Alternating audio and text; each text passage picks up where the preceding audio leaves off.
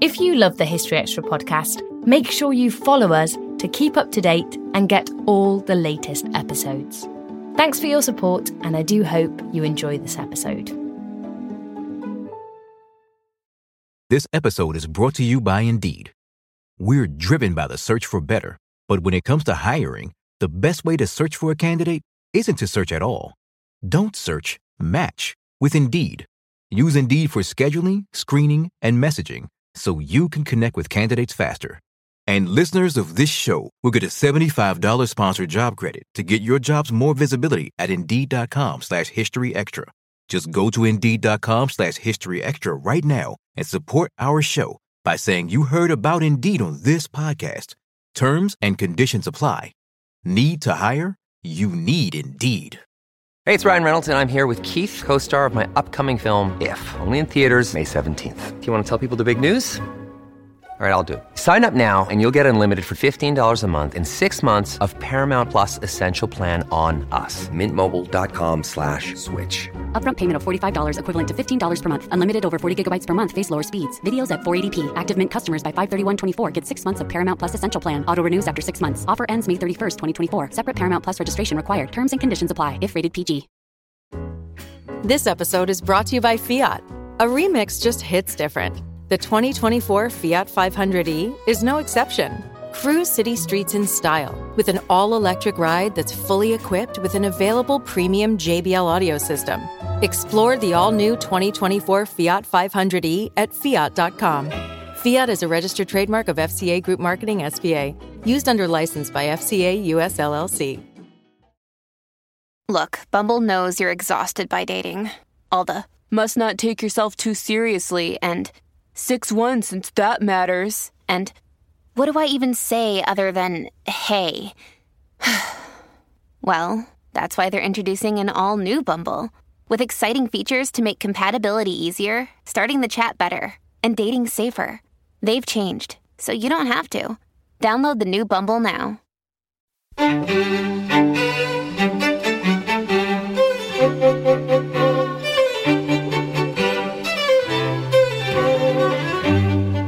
Hello and welcome to the History Extra podcast from BBC History Magazine, Britain's best-selling history magazine.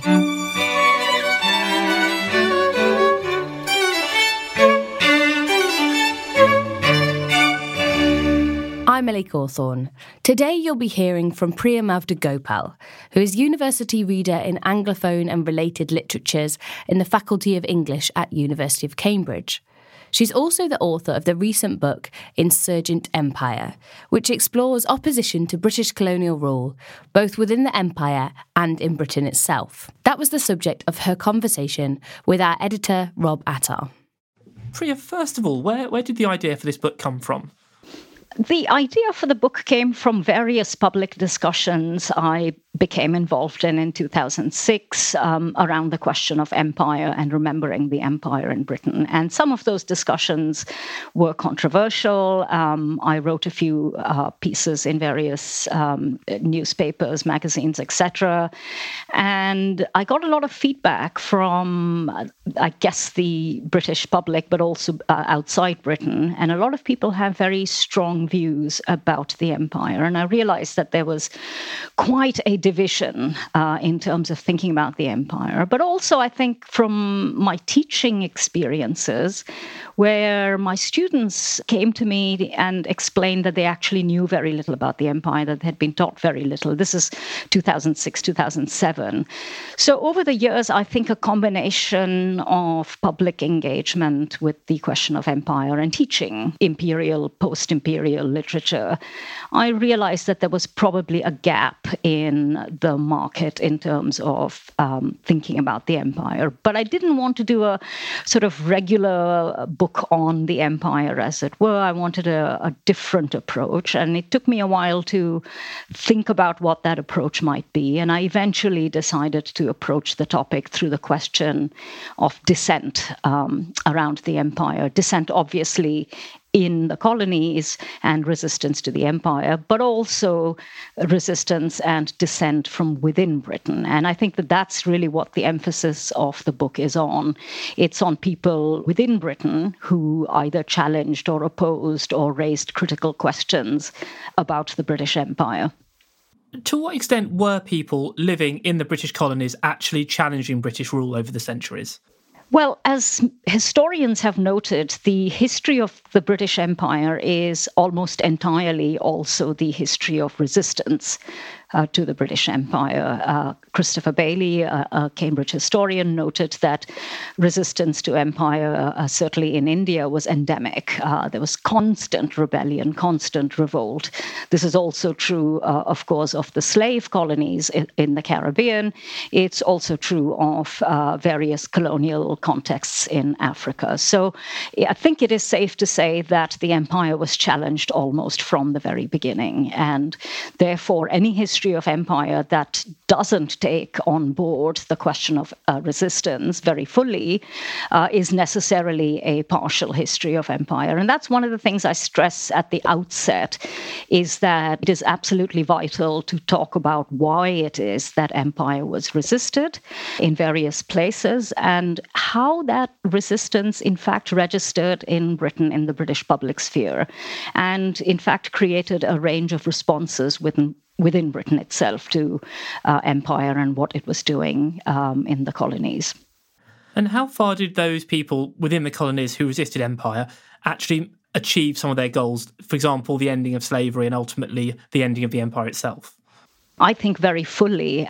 I begin the book with a quotation from the former slave and abolitionist Frederick Douglass, who pointed out in a very famous speech commemorating the West India abolition, where he congratulates British abolitionists, but also makes the point that a share of the credit for ending slavery justly falls to the slaves themselves, because to the extent that they were able to, the rebellious chattel, as he calls them, constantly resisted their condition and constantly resisted slavery. So in many ways, we have to think about the first abolitionists as, in fact, black, and white abolitionists as, in a sense, following in their footsteps.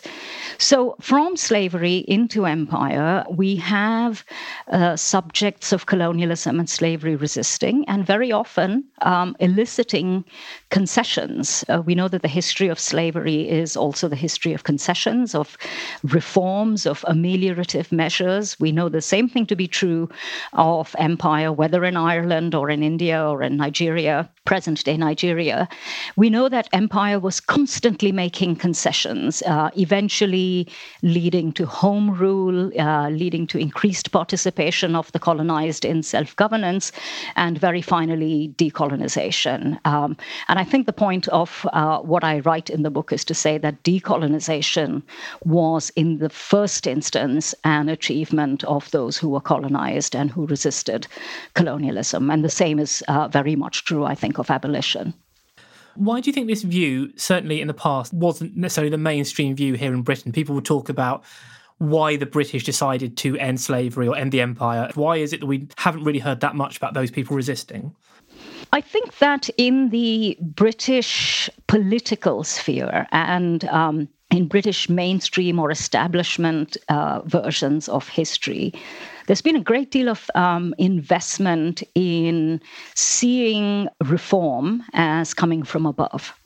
Whether that applies to domestic resistance or resistance to the empire, the emphasis has been on concessions given from above as an act of benevolence or generosity. So the history of abolition in Britain largely tends to celebrate elite white men. And I think that is more or less true of decolonization and independence itself, that it is often seen as an act of generosity, benevolence, decency on the part of those who were ruling. Now, the problem with that story is that it actually misses out the fact that there was a great deal of resistance and that resistance was controversial back in Britain. The mainstream story of British self-conceptions of British identity and British national identity is that it is a nation which conquered in order to free. So slavery itself is often presented as a story not of enslavement but of abolition, and colonization is presented as a story not of colonizing, but of bestowing independence. So you have, one of the most important figures in the history of British history writing, Thomas Babington Macaulay, speaking in the context of slavery very explicitly about Britain as a nation which loves freedom and conquers in order to save and to free. And I think that the Macaulay understanding of history as a kind of moderate, benevolent, middle-of-the-road reforming spirit is something that has informed British history writing from the 19th century into the present. And when we're talking about the people living in the colonies who resisted British rule, were they inspired to do that by the general condition of slavery or imperialism, or was it particular incidents or outrages that really fueled these movements? I think it is a combination of both. In the case of slavery, slaves found their condition naturally intolerable from the start. We know that even the slaves who were transported to the Caribbean from parts of Africa tried to run away, tried to throw themselves overboard, were part of shipboard rebellion. Slavery was intolerable from the start. In the case of colonialism, it tended to depend. There were times when it was part of negotiation and collaboration and trade agreements. At other times, it was explicitly around warfare, around unjust laws, around famines, around specific acts of looting or labor exploitation. So it tended to depend. It doesn't run necessarily in a straight line, but you have episodic rebellion, episodic resistance. Sometimes that took the form of warfare between, let us say, an Indian native prince and the East India Company. At other times, it took the form of a more sustained, more public resistance to specific laws and specific acts of exploitation. So it varies. It isn't a kind of single story. It's a map of resistance with different kinds of stories in it. To look at the other aspect of your book, how much were people here in Britain challenging the idea of empire during this time? I think much more than is commonly known to be the case. There is a tendency in Britain to talk about criticism of the empire as anachronistic.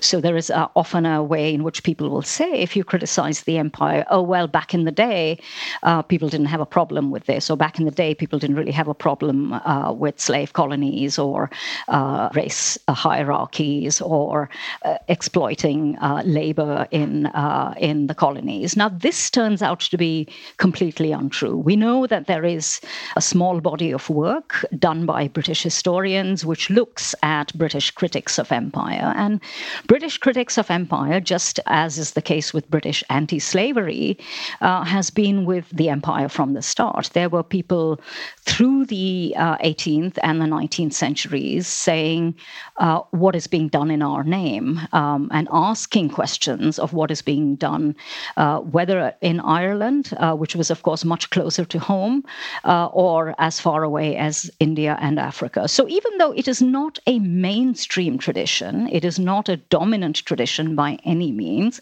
it is nonetheless a significant dissident tradition, and that there are people in Britain raising questions all the time, whether in Parliament or whether outside Parliament, whether in newspapers or whether in kind of small radical gatherings, questions are being raised. But I think the most important thing is this, that questions were definitely raised when there were acts of counterinsurgency. So, for instance, when there were rebellions, and those rebellions were put down with ferocity, and often that was the case, that there were rebellions, and those rebellions in slave colonies, in India, in Jamaica, in Egypt, were put down with huge force and with a great deal of bloodshed. And at that point, just as people do today when there are kind of wars in the Middle East, or when Britain undertakes military expeditions in other countries, there were people saying, what is being done in our name, and should this be done in our name? And in fact, the whole question of what it means to be English or what it means to be British came to the forefront every time there was a rebellion and a putting down of a rebellion. People saying, hang on, what are you doing in our name? What is our government doing in our name? And should we be killing black or brown people in the name of Britain? And what does this mean for us and ourselves as British and people who live in Britain? Now, I realise there was a broad spectrum among this movement, but can we find any themes about the kind of people who were dissidents of empire? By and large, though not necessarily all the time, they were either liberals who had a dissident tendency, or they were British radicals who had investments, for instance, in working class resistance in Britain. They were sometimes people involved, like Sylvia Pankhurst, in the women's movement, the Nancy Cunard, the very committed anti-colonialist, was committed both to women's issues but also to the question of economic change and anti-capitalism.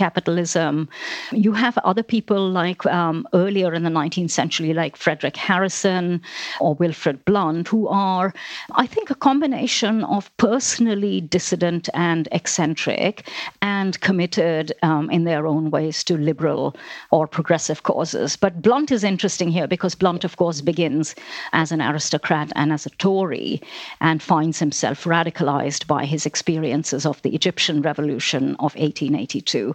So I think it is fair to say that the people that you find in the book and in the map of British dissidents are people with a tendency to question, people with a tendency to oppose, people with certain eccentricities who are not conformist.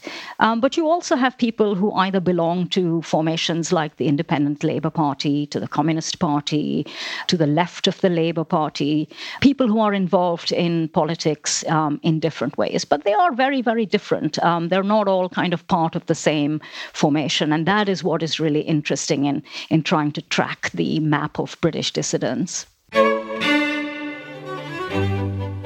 Still to come on the History Extra podcast. So this idea that decolonization means throwing white men off the curriculum and replacing them with black women, which is how it has been interpreted in some sections of the British media, I think is completely wrong. What we're really doing is to say, how has the history of empire shaped us, and how should that shape our teaching and our curriculum? We don't always realise just how much our negative thoughts and experiences stick with us and weigh us down. You may find your brain constantly running through a highlight reel of bad moments. That comment your friend made last week that hurt your feelings. That frustrating thing your mum does. Or that silly thing you said in a meeting.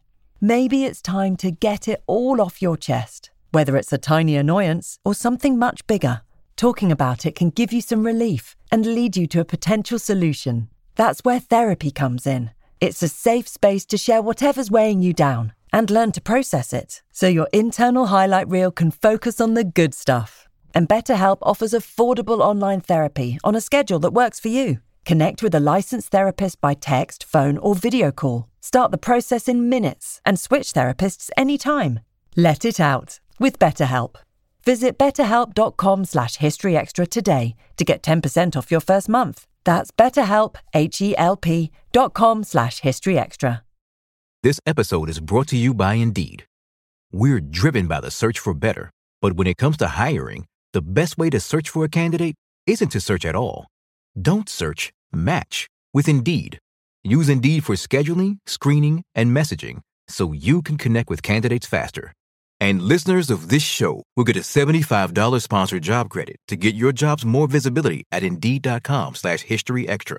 Just go to Indeed.com/historyextra right now and support our show by saying you heard about Indeed on this podcast. Terms and conditions apply. Need to hire? You need Indeed. What was the information they were drawing on to create their critiques of empire? Was the media in that day actually reporting accurately what was going on in the colonies?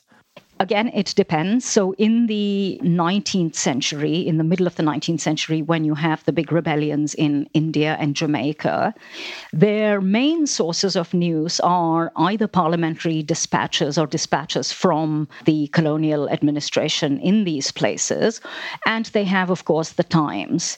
What is interesting about how these people respond to what is coming to them via, as it were, governmental and mainstream media sources is that they react with a critical eye. They react with a certain suspicion. And they often read what is coming to them against the grain. So you look at someone like the famous Chartist Ernest Jones. He writes and edits the People's Paper. And in the People's Paper, he sets himself up as someone who is consciously reading political dispatches, government memos, the Times newspaper against the grain and gleaning a different kind of reading of what is happening from these.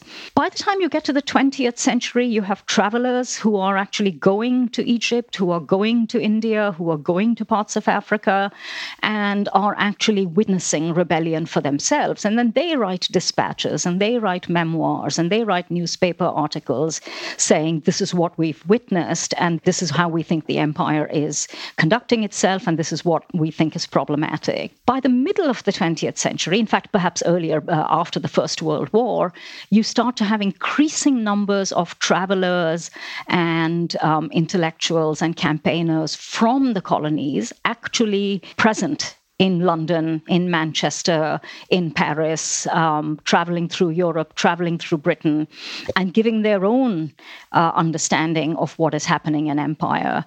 And so at that point, you start to have much more direct interaction between British dissidents, British critics of empire, and anti-colonial campaigners who are themselves interpreting insurgency and resistance in the colonies and traveling a considerable amount in Britain, addressing public meetings, addressing meetings in Trafalgar Square, writing op-eds, writing memoirs, attending conferences, giving summer schools, and talking about a very different kind of empire than the one that was being presented in the mainstream media and through kind of government understandings of the empire. And so what happened was it enabled a kind of counter discourse on empire to emerge.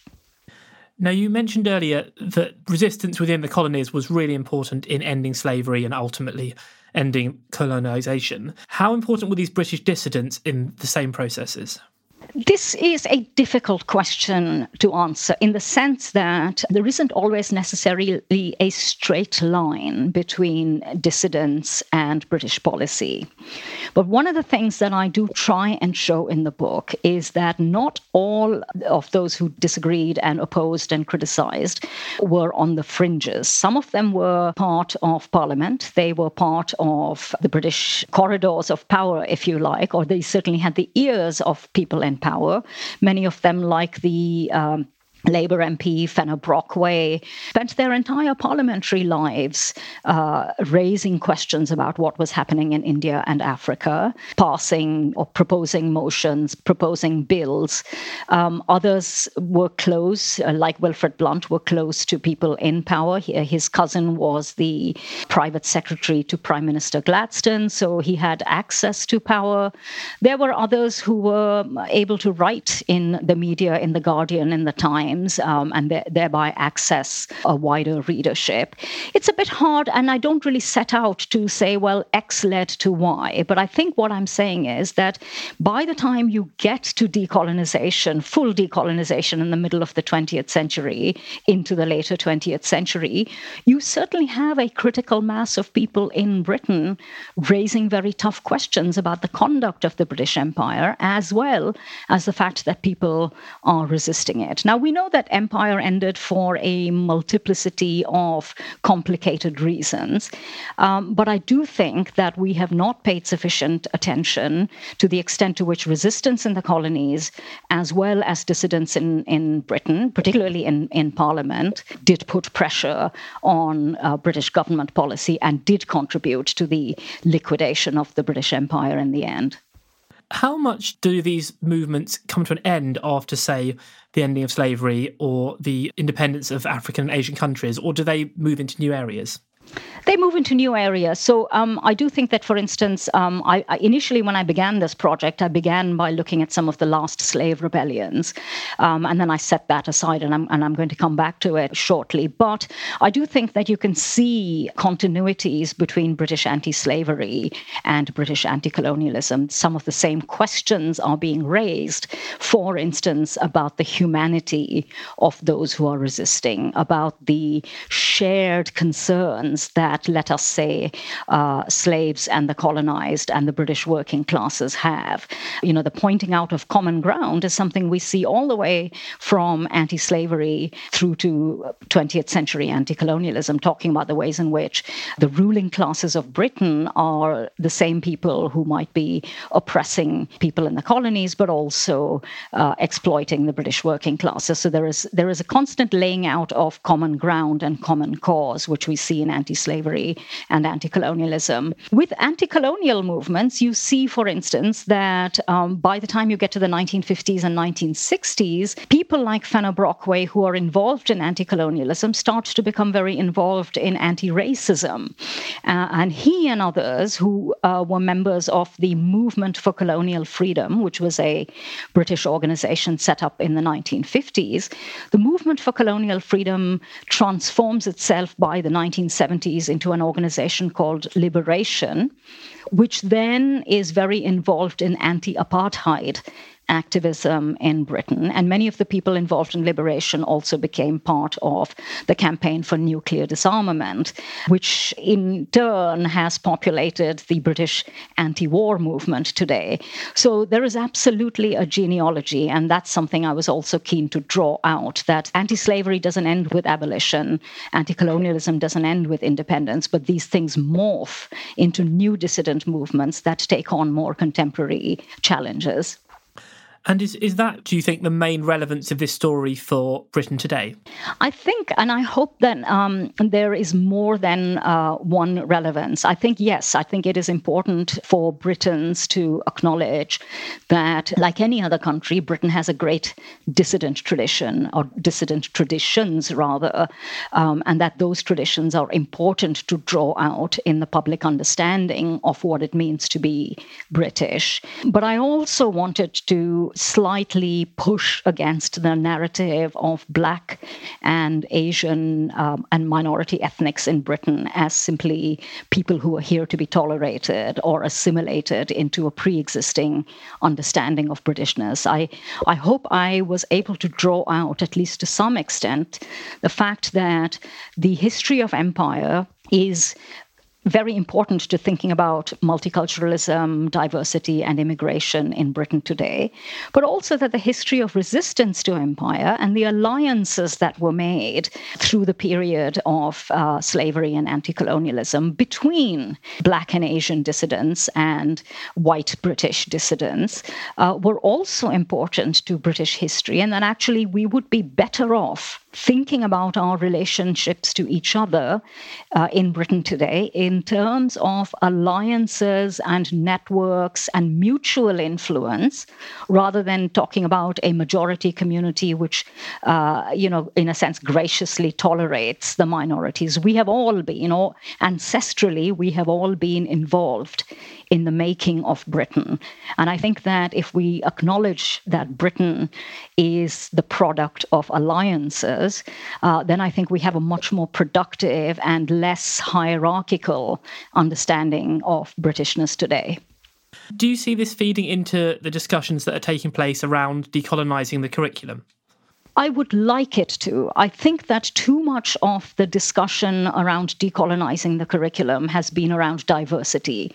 And I think that people are still not very clear about the distinction between diversity and decolonization. My experience of decolonization so far at the level of the curriculum has still been one of a degree of benevolence. So, for instance, in my own department, we have agreed to teach a small handful of Black and Asian writers, or open up the curriculum to the possible study of non-mainstream Black Asian writers.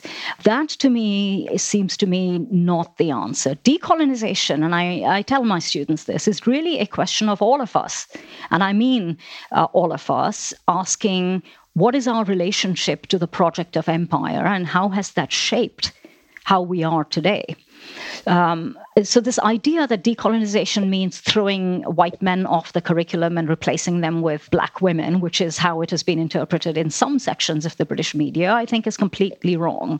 What we're really doing is to say, how has the history of empire shaped us, and how should that shape our teaching and our curriculum? So I think, again, I'm a little concerned that the discussion on decolonization has become one of tolerance and assimilation rather than a more complicated and challenging engagement with how the British Empire shaped the world for several centuries, and that this is a legacy and an afterlife that we all carry with us. So I would hope that the book would contribute to discussions around decolonization, but perhaps in a more complex way than just diversity.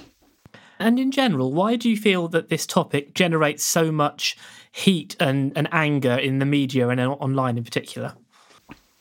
Well, I think that there is a great deal of investment in the idea of change as coming from above. And a great deal of investment in the idea of, let us say, establishment benevolence and governments as doing things for people. And what we generally see is that the role of people in making change, whether we're talking about the Reform Acts of the 19th century, which gave people the vote, whether we're talking about, women, and not just middle class or upper class women, but women across this country fighting for the vote and making a lot of sacrifices to get the vote, whether we're talking about anti-racism and the ways in which that was not something that was conceded easily from above. It took a lot of fighting and struggling. In fact, it took 9 times before the first anti-racism acts were promulgated in the 1960s. All these concessions have been ultimately a result of struggle. And I think that the mainstream media, certainly the commercial media, has no investment in really thinking about change as coming from below. I think that that is a very threatening idea to some of the powers that be. But I also think in a very unfortunate way, the story of empire, rather than a story in which we are all shaped by, in which some of us are complicit, that story has been racialized. And it has been racialized, unfortunately, into a story of white benevolence and Black and brown people essentially as being uplifted by white benevolence. And I think that there is a great deal of racialized investment in that story. And my hope, again, in writing this book was to say, well, if we think about things in terms of reciprocal shaping, of encounter, of certainly of conflict, but also of alliances, then that gives us a different way to talk about empire, one that is less invested in hierarchy and one that is less invested in, as it were, racial dominance or racial superiority, that we can think about the question of empire in ways that are certainly difficult and challenging,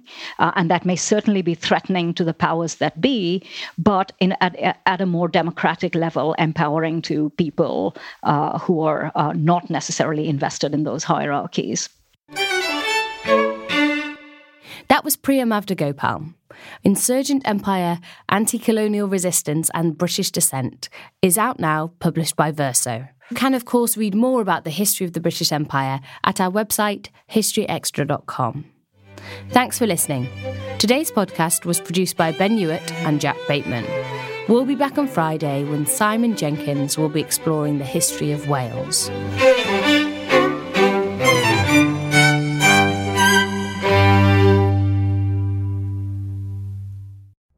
collision between a Chinese jet and an American spy plane.